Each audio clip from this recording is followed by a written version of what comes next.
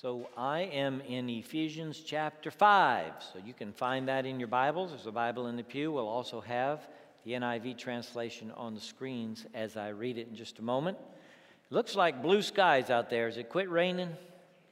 It was supposed to be 60% right now. But I've already had more than 66 inches at my house since May 1st.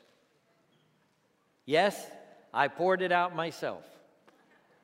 66 inches. That's our annual rainfall average. And it has rained, I think, every Sunday since May 1st, or almost. Am I right, Trey? Almost every Sunday. Trey is responsible for saying I'm right. If I look to him, he's responsible for that. All right. So we're going to read beginning in verse 15. I love this text. I hope that you will develop a love for it if you don't have a love for it already.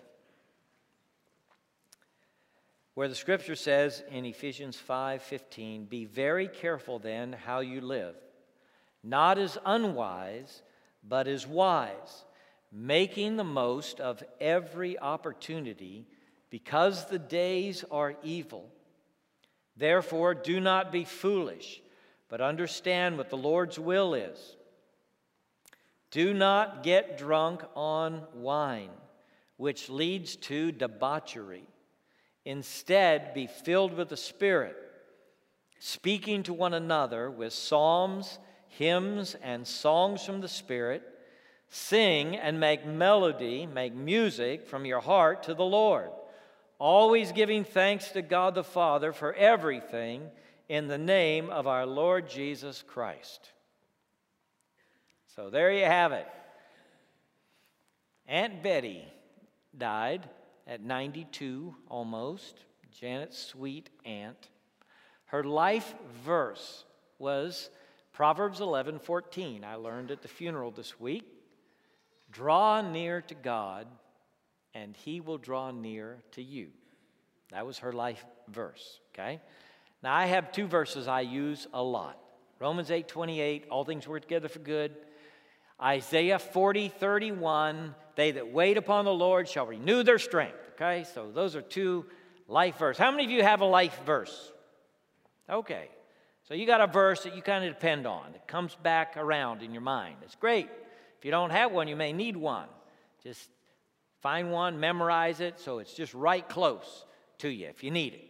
You can just say it. "Lord, all things work together for good." You're going to need that. You're going to need that. All right? "They that wait on the Lord shall renew their strength." You're going to need that. How many of you have a life song? Does anybody have a life song? I mean, I have a life song. I wrote the song when I was 16. I've mentioned it to you before. I want my life to count for Jesus. My brothers and I sang it, and we even recorded it. I think we sang it in over 1,000 places. So we sang it a lot, and it's my life song. And several of you have a life song, okay? So I want to set this paragraph, the whole paragraph, in the context of music. And maybe we should say your music, because you've got a music probably, even if you don't sing, and we're going to talk about that in a minute, okay? You still have a music. Most of us have a music that we love, that we enjoy. Not everybody, but most everybody does. And I want us to visit that as we go through this text. Now, I've been saying this is how we walk, and he uses the phrase about walking. Again, he uses the word for walk in this text. So this is how we roll. This is how we do things as followers of Jesus. And he is hinging this paragraph on the previous paragraphs that he has written, and he's talking to us about how we roll in the world, how we do this. Now, I want you to maximize the life God's given you and to really understand his will for you. So here's some things to remember, okay? There's 5 of them. And the first one is making the most. This is how we roll. Making the most. Making the most of every opportunity. There's a dimension of discipline in that. There's perseverance. There's courage. Make the most of every opportunity, the Apostle Paul says. Be careful how you live. He starts out with be careful how you live. Watch out how you live.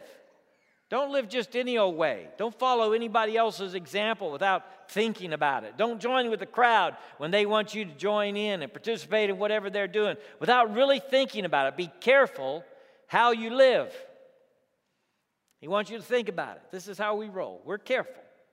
We think about our behavior, our words, where we go, what we do, and whom we do it with. We're careful about this. Be careful how you live then. Don't be unwise, but wise. He puts that in there because wisdom is directly connected to God in the Bible. It's not just about you having information or you being smart or an intellectual. It's about you fearing the Lord. The proverb says the fear of the Lord is the beginning of wisdom. And so wisdom begins in honoring God. And that ought to be the focus of every believer's heart and walk. So you can't be careful how you live if you don't have a focus.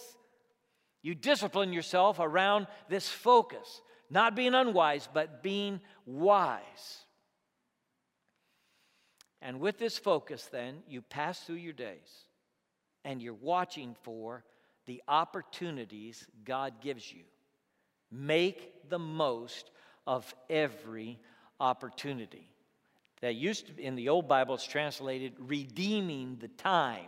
And the word time is in there. That's because the Greek word kairos is usually translated time. But it is the fitting time, the proper time, the redeeming time. It's that kind of time. It's not calendar time or watch time. That's the word chronos, okay? Chronos is the Greek word for calendar time, for the seconds that pass. But kairos is the word for the proper time. So there are things that come your way every day. You have an opportunity, an opportune moment in which to demonstrate your love for God, your love for people, your allegiance to Jesus as Lord, the importance of the good news of Jesus Christ in your life. Make the most of every opportunity. Watch for them. In the circumstances of your life, you're going to see these opportunities. The windows will open. In the conversations you have with the people that you are interacting with, somebody at work or somebody at school this week is going to be distressed. And they may come to you, or you may have an opening to just say to them, I want you to know, I heard what had happened with your family. I'm just praying for you. Or an accident or whatever it was. Just make the most of every opportunity. Be careful how you do it. Be careful what you say. But express the love of Jesus as these opportunities come your way to connect to people and to use the circumstances of life to honor God. Now, if your world is like my world, you look out the world and you see a lot of evil in the world. And the apostle says, make the most of every opportunity because the days are evil. That's what he says. So you could look out and say, yeah, there's a lot of evil in the world. The days are evil. And some of us use that as an excuse for doing nothing. We say, what difference does it make in this kind of world, whether I do good or not? The world is a terrible place, and it's way too big for me to have an impact, so I'm going to do nothing, and you become the person that famous quip is about. The only thing that is necessary for evil to overcome is for good people to do nothing. So the apostle, who lived in a world just as wicked as yours, who observed the wickedness and evil in the world, said, make the most of every opportunity because the days are evil. In other words, seeing the wickedness in the world, seeing the evil in the world is not an excuse for you to sit on your hands or to just moan and groan about the condition of the world, which many of us are prone to do, without actually jumping in there and saying, I'm going to do something about the problem that I see, the need that I see in my world. If you make the most of every opportunity and you observe that there are bad things happening, then what you do is you jump in there and do something good. Jesus saw the evil in the world better than you. The devil fought him face to face. The demons fought him everywhere he turned. He knew the wickedness in the world, wicked systems, a government that eventually executed him without cause, a religious system that abandoned him and actually put him up to die. Jesus saw the evil in the world, but when you ask someone about Jesus, they would say something like this: He went about doing good and healing all who were oppressed of the devil, for the Lord was with him. That's his reputation. That's how Jesus rolled in this wicked old world. Knowing the evil better than you do, he just went everywhere doing good and helping everybody that was oppressed by the evil in the world. Everything that he could, he did. Why? Because the Lord was with him. Make the most of every opportunity, because the days are evil.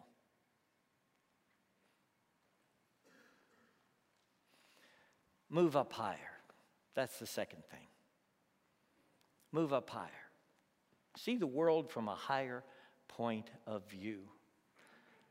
Sometimes we get so caught up in the stuff, the muck and the mire, that we can't really maintain God's perspective, the heavenly perspective in the world.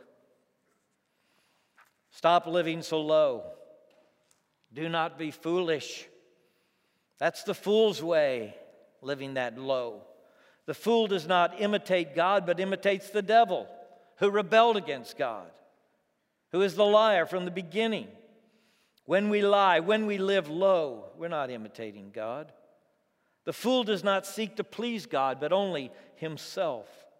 The fool does not see God's purpose in the world. He sees the world maybe as purposeless. The fool does not understand God's purpose for his own life. He is living the life of despair and dissipation. Move up higher. Don't be unwise, but wise. Don't live foolishly. Understand what the will of the Lord is. Maintain a heavenly perspective. Get up above your current emotions. Seek the perspective of God on our world. Learn His purpose clearly for you. Do you know God's purpose for you? Do you know why you're here? Have you ever thought about it? Have you ever distilled it into a sentence? It's your homework. Your homework is to go home and this afternoon think about the sentence that summarizes the purpose of your life. It ought to be crystal clear in your mind and heart, clear enough for you to write down and say, this is my purpose. This is why I exist, why I'm walking around breathing in this world. How will you ever get done what God intends for you to get done if you have not clarified your purpose in the world? It is fundamental. Understanding the will of God for you, why you are here. Move up higher. Philippians 3:19 says of the enemies of God, their destiny is destruction, their God is their stomach, and their glory is in their shame. Their mind is set on earthly things. The Apostle Paul says again in Colossians, set your mind on things above, not on earthly things. That's what I mean by move up higher. Start seeing your life from the perspective of God's purpose. Start seeing yourself as a child of God, beloved of Him, dearly loved, as one of God's holy people. Crystallize the purpose for which God made you and saved you in your life, and use the discipline that has to come with the Spirit at work in you to make the most of every opportunity. and see the world from God's activity. Jesus said, "My Father is always at work to this very day, and I too am working." My Father's always at work to this very day. He's at work in my life. Move up higher. This is how we roll. Being filled with the Spirit, not drunk with wine. There's a big word here. Debauchery. How many of you used that word this last week? Nobody used debauchery last week? I mean, it is kind of a big word, a little bit hard to... It's the word for excess, okay? It's just excessive behavior. It's the word that is used to describe the son who said to the father, "I want everything that's mine." And when the dad gave him everything that was his, he left and he spent it all. He just ran through the money and everything his dad gave him until he was feeding hogs in a hog farm as a Jew. And the scripture says he came to his senses and said, "My father's servants live better than this. I'm going to go home and ask him for a job." That's the prodigal son. See, don't be drunk with wine. That leads to the prodigal. Okay?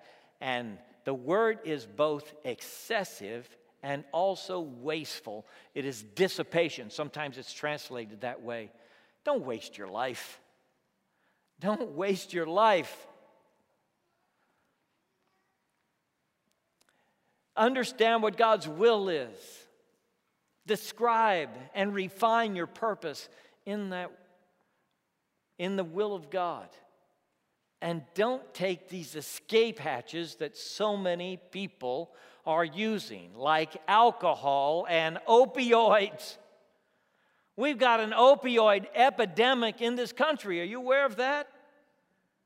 People are abusing prescription drugs. They're becoming addicted to them. Death by opioid overdoses is at an all-time high. It's so dramatically high. In some places, it's 50% higher than it was just a year or two ago, overdoses with these opioids. When he says, "Don't get drunk with wine," I think that includes an instruction about all these intoxicants by which we seek to escape life's responsibilities and conflicts and difficulties. We just feel better. We want the high. We want the buzz. If you drink in order to get the buzz, you're breaking this word. Don't get drunk with wine. That's as simple as it can be. That truth is everywhere in the Scripture. If you're using opioids, you need to repent and get rid of those pills that are bending your mind and dissipating your life. It leads to dissipation. It leads to excess. You say, "Well, I don't know how I'll do without them." Well, you can be filled with the Spirit instead of with wine. How about that? I know we don't need to have a vacuum in our life. The answer is not just say no. The answer is say yes to the Spirit of God who desires to walk with you and use you and live in you. Be not drunk with wine wherein there is excess and dissipation, but instead be filled with the Spirit.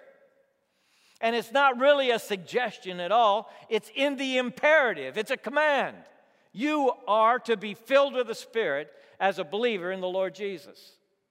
Are you assuming that just automatically happens? The Bible says that being filled with the Spirit is a repeated event. We are to be continuously being filled with the Spirit. The truth is, all of us leak. All right? We're not perpetually filled with the Spirit, but there are grand opportunities for you to ask God to fill you. So when you get to that classroom on Monday morning and you're about to step in there and be the instructor, you say, "Lord, I need you today. I want to make the most of every opportunity. I pray that you will fill me with your Spirit for this task I have to do. You say, well, isn't that a violation of church and state? No! That's not a violation of church and state. That's who you are. So you pray that you'll be filled with the Spirit before you go in that classroom, that you'll be filled with the Spirit before you walk into that office suite. Pray, Lord, forgive me for my sin. Because sometimes I have to pray that. I pray this prayer a lot on the front row, okay? I'm sitting here about to deliver the word. I know I can't do it in my own strength. I look at my life and say, what a mess you are, Crosby. And God graciously forgives me while I'm sitting there. And I pray, Lord, fill me with the Spirit. And I just believe He does it because He commanded me to. And so I ask Him to fill me with His Spirit. And I think it's a routine that every believer should exercise. So that when you get ready to go into that workshop or whatever that place is, that hospital where you work, you're saying, Lord, fill me with your Spirit today. Because I want to make the most of every opportunity. I want to be moving up higher in my view of the world and my friends and things around me. I want to be filled with your Spirit. There is an alternative, you see. You don't have to live popping pills and alcohol, doing whatever it does for you. You don't have to live that way. There's an alternative. You can be filled with the Spirit. So I challenge you. Don't be drunk with wine. Put it aside. It's a crisis, you know. I mention it because it's a crisis. And I know that you have people in your family that are dealing with opioids and alcohol. We see it in the foster children. And it's breaking my heart to see these children that are born with these drugs in their bodies. My sister adopted a child like this. They named her Selah. She lived 18 months and died. You don't want to stand before God one day and be responsible for that. The safest place on planet Earth ought to be the womb of a mother. You make sure that it's a safe place for that life that grows inside of you. So many of the foster children are coming into the system now because both parents are addicted. Don't be drunk with wine. You don't need that. What you must have is a Spirit of God filling you and living through you. And you can have that as a child of God. It is your inheritance to have the Holy Spirit at work in you, and God can do it in you. If you will be filled with the Holy Spirit, you can say no to the things that destroy your life and yes to the things that build it up. This is how we roll. Not with chemicals that warp our minds, but with the Spirit of God who doesn't slur our speech, He clarifies it. Who doesn't wobble our walk, He straightens us out. You see what He's saying? Be filled with the Spirit. And speak to one another. I like this phrase, speaking to one another. In psalms, hymns, and spiritual songs. Did you catch that? Speaking to one another? You thought you were just singing the song to God. But when you're in this group, you're also singing for the friend beside you, or the child beside you, or the stranger beside you. You're also singing for them. Because it says speaking to one another in psalms, hymns, and spiritual songs. Even hymns which are directed to God. I need thee, oh, I need thee, every hour I need thee. That's a hymn directed to God. It's talking to God. Even that song, your wife can hear when you sing. Or your husband can hear, or your child can hear. We speak to one another with our song. I was on the front row Thursday because I was a pallbearer. And Aunt Betty wanted some hymns of the faith sung. So we sang, "'Tis so sweet to trust in Jesus." And we were singing, and this man behind me, on the row behind me, was just opening up, and he was letting her fly. He was just singing like he meant every word. And he sang that way, and I just thought, man, that speaks to me. I sang louder. I wanted to sing because I heard him singing. He was speaking to me with his hymn, with his song, with his psalm. I don't know if Paul was a great vocalist. I kind of doubt it. Maybe he was.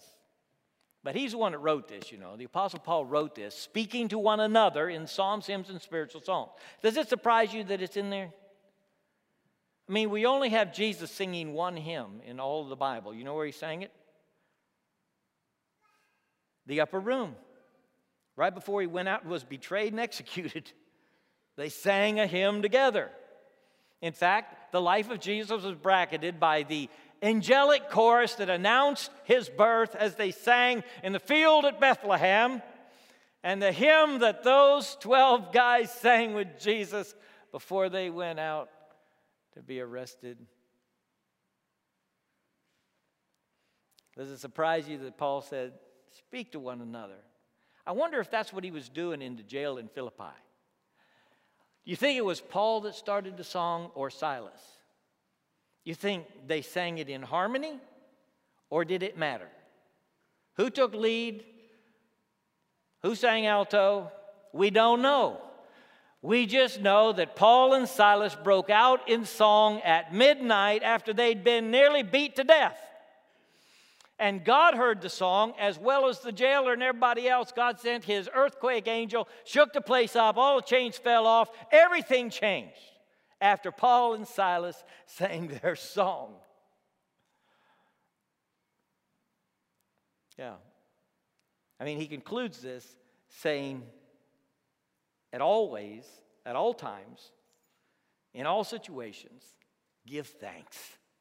Give thanks for everything. So Paul and Silas just opened up and let her go. And they spoke to one another, encouraged each other, just like you do when your kids overhear you singing. It's impressive to them. You say, well, I don't have a great voice. My father gave me a gift. At 11 years old, he said, David, you're going to sing bass. And I told him, I can't sing. And my father gave me a gift at that moment. He said, yes, you are, you can, and you are. So the 11-year-old that couldn't sing had to sing. And Dad taught me how to sing bass when I was 11. And I sang it an octave higher. Deeper, deeper in the love of Jesus, daily let me go. Higher, higher in the field of wisdom, more of grace to know. That's how I sang it. It was a great gift because music worked its way into my soul. See, you speak to one another with these psalms. That's from the Psalter. And these hymns that are directed to God, and these spiritual songs like the song I wrote when I was 16 that became my life song, I want my life to count for Jesus. You speak to one another with these songs, and with these songs, you make music in your heart to the Lord. Now, the band has a prayer time at 7:15 on every Sunday morning, and I told them this morning, I said, now, the music we make, we're going to have to make it in our heart. I know you can do it with your fingers. I know you can do it with this voice box. But you got to make it in your heart first. It's got to be made in your heart. If you bring an offering of praise to the Lord, it's got to come from your heart. Jesus always was more concerned about the heart than anything. God looks on the outward appearance. Man looks on the outward appearance. God looks on the heart. And Jesus could see the heart. Make music in your heart. You hear that? Those of you who just cannot sing, this is not about your vocal cords. It's not about your mouth. Make music in your heart to the Lord. Now, you got to vocalize it if you're going to speak to one another like it says in this verse. but you speak to one another with a music that is made in the heart, and that is an offering unto God that is pleasing to Him. Making music. You are gifted to do this. It's a wonderful thing. One philosopher said that music is the most purely human invention on earth. I don't know that I agree with that because the angels sang, and it sounds like heaven has a soundtrack to me. But I do agree that music is intensely personal, and it's very personal. And the spiritual song is the song that is required for every generation. Every generation has got to write its song. If they can't write a song about Jesus and the good news and salvation which He brought, they either don't believe it or they don't understand it. But if they both understand and believe the good news that is in Jesus, it is responsible for them to write a song. So every generation is writing its song, and that's a good thing. That's the spiritual song. And we own it. It's ours. And when we write it, sometimes we copyright it because it's so much us. We want to protect it. The song takes everything that is within you. You can whisper to your wife in church, but if you open your mouth and sing, you got to compress this diaphragm and force out the air. And when you're done singing, you may be a little out of breath because it takes some energy to sing. It was the grief of my dad as he approached his death that he could not sing. He had congestive heart failure and he'd sung all his life. He sang to us and he made sure that we heard. He sang to his churches, even as he preached to them. But he got so weak, his heart got so weak that he could sit in a chair and deliver a sermon, but he could not sing. He had, though, a song in his heart to the Lord, and as he was dying, his children gathered around the bed, and we sang and sang and sang together. We surrounded him with song right up into heaven. This is how we roll. We speak to one another with psalms and hymns and spiritual songs. This is how we roll. We make melody. We make music in our heart to the Lord. And there's something about making the music in every situation, whatever it is, whatever's happened. I open my mouth and I sing. I rehearse in my heart the good news of Christ. I remember the Psalms that I was taught. In shady green pastures, so rich and so sweet, God leads his dear children along. Where's that come from? It comes right out of the Psalter. I remember these things. They feed my soul. You may be thinking, I don't know how to give thanks in every situation and circumstance. When Jesus was facing his execution and he had his friends around him, they sang a hymn.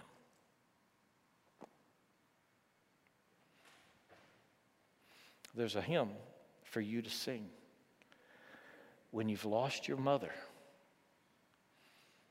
or you've been given a terrible diagnosis, or it feels like life has come unglued, or your spouse wants a divorce, or your child ends up in jail. There's a hymn for you to sing. And yes, you can sing when things are going well and it feels like all's right with the world. But the song that even more pleases the Father is the song you sing when life seems to have fallen apart. And you can lift your voice in song and say, thank you, God, for your mighty gift in Jesus. And even though I see the trouble in the world, I raise my voice to sing of him. knowing even in the middle of my trouble that He is the way and the truth and the life. And He is the way to the Father. I'm just traveling through here. I'm walking, like the apostle says. I want my walk to please the Lord. I want to understand His will. I want to make the most of every opportunity, but I'm on a journey. And where am I headed? I'm headed to the Father's house. My ultimate destination is the Father's house. In this world, I often feel displaced. I feel like I'm really not home. So many people feel displaced in the world, and they do not have a sense of being home. Your walk is taking you to the Father's house. So you keep your eyes on Him, you fix your eyes forward, and you walk in a way that honors Him, because ultimately you're coming to the Father's house. In my Father's house are many mansions. If it were not so, I would have told you. I go to prepare a place for you. And if I go, I will come again and receive you unto myself, that where I am, there you may be also. Your permanent address as a believer is the Father's house. And everything you do, you remember who you are as His child and where you are headed, and you walk that way. Bow with me, please.